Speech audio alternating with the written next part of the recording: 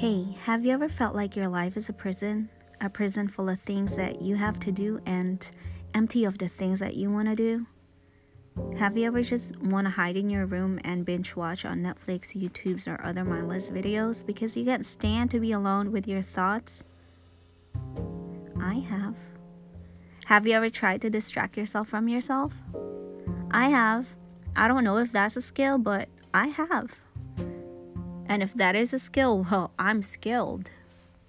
Do you ever think back when you were a kid and wonder what happened? Where did the anxiety, the stress come from? When did anxiety take over my life? When did I stop wanting to sing, dance, or just not liking people? When did I stop liking people? When did I stop wanting to be around people? When did I stop wanting to laugh and smile? Like, what happened to me? Well, you're not alone, and there is hope.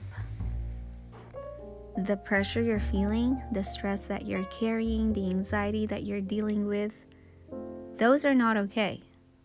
Unfortunately, they're not unique as well. You are part of the most anxious and stressed out generation in the history of history. But there's good news.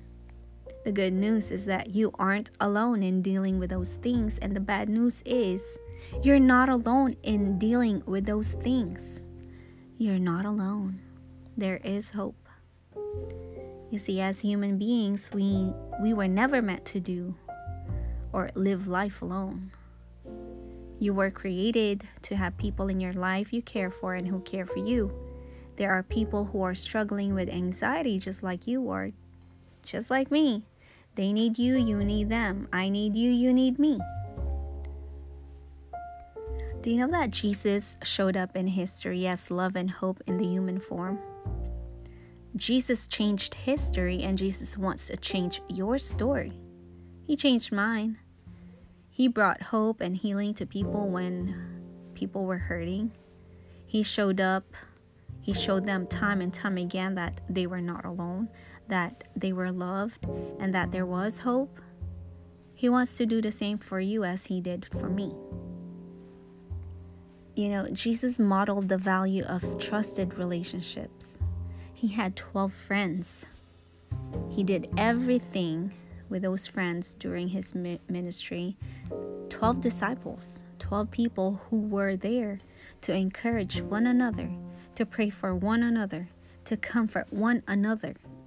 12 people who loved each other no matter what. 12 people who loved each other just as Jesus loved them. We all want to have people like that, and we all need to have people like that. It's people like that who help us overcome the negative thoughts in our lives so we can start living positive lives. How do you deal with negative thoughts? Do you share them with people you love and who love you? You should.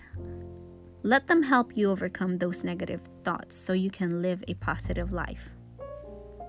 You know, I know that it's hard to open up about the anxiety you're feeling. Only open up to the people who care about you and you care about. Don't wait for them to ask what's going on. You should have the courage to go first. In the Bible, in Galatians 6, verse 2, it says that carry each other's burdens, and in this way you will fulfill the law of Christ.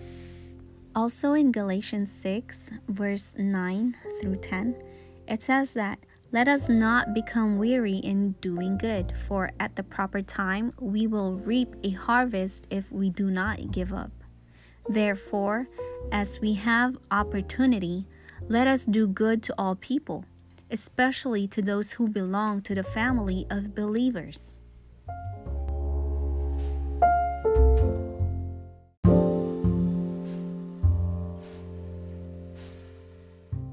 Does God allow anxiety? I don't know. I wish I had a good answer for that. I just have some reasons why God might allow anxiety, but it would all just be guesses.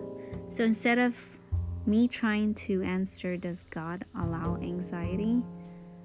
I want to look at the things that God can do to help you through your anxiety, my anxiety. Think of it this way. The presence of anxiety is unavoidable, but the prison of anxiety is optional. A lot of times asking the question why can leave me, frustrated, lost, or even stuck. Like, why, you might ask? Because there are some why questions we can't know the answers to. So, just like this one, why does God allow anxiety? I have no answer. So let's move past why and start asking what God can do through our anxiety. Throughout my podcast, I share my experience in having anxiety and what I did, how I did, and the outcome. Asking questions like that, why does God allow anxiety? Why this? Why that? Those questions just leads to more frustration and cause bitterness to set in. But once we start to ask good questions, like, okay, God, what are you doing? Why is this happening? Why are you letting this happen to me? And you'll get your answer. Maybe not immediately, but you will. The key is to have faith. Grow your faith.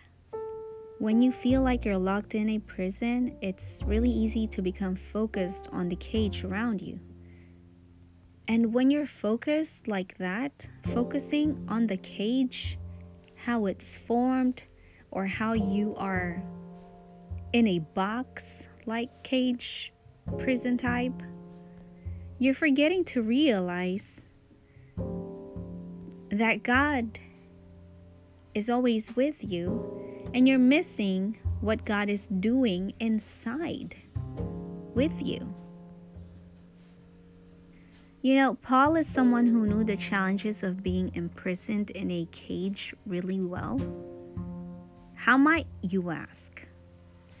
Well, Paul spent years locked up and imprisoned because of his faith in Jesus. I remember watching this movie on YouTube. It's free to watch it on YouTube. Paul the Apostle. So he spent years locked up and imprisoned because of his faith in Jesus. What is so powerful about the detail in the story is that it allows Paul to empathize with us when we feel like we are imprisoned by our anxiety. He felt it too. He experienced it, he lived it, and because of that, when we read his words in the Bible, we are not just hearing someone who has all the answers, but someone who can truly empathize with us. So when you have anxiety, I challenge you to ask God, what are you trying to do through my anxiety? What is it that you're working on the inside of me?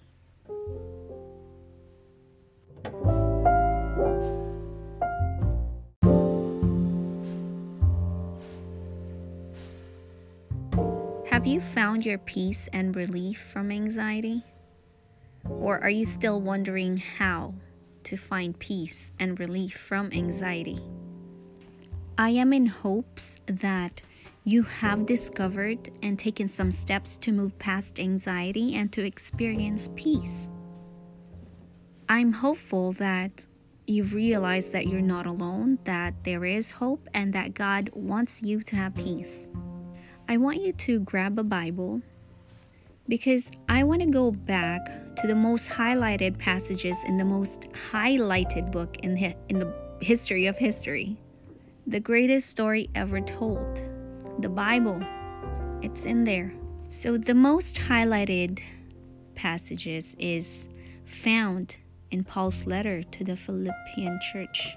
Apparently, this was a message that people needed 2,000 years ago, and it is a message that we need today. And I'm not making this up.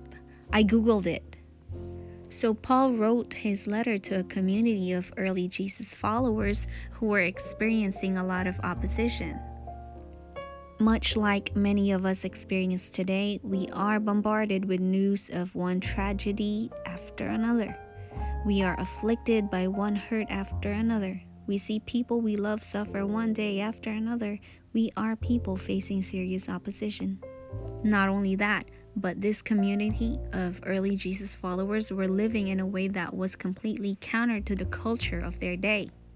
The culture of their day, the culture of the Roman Empire, believed that might made right.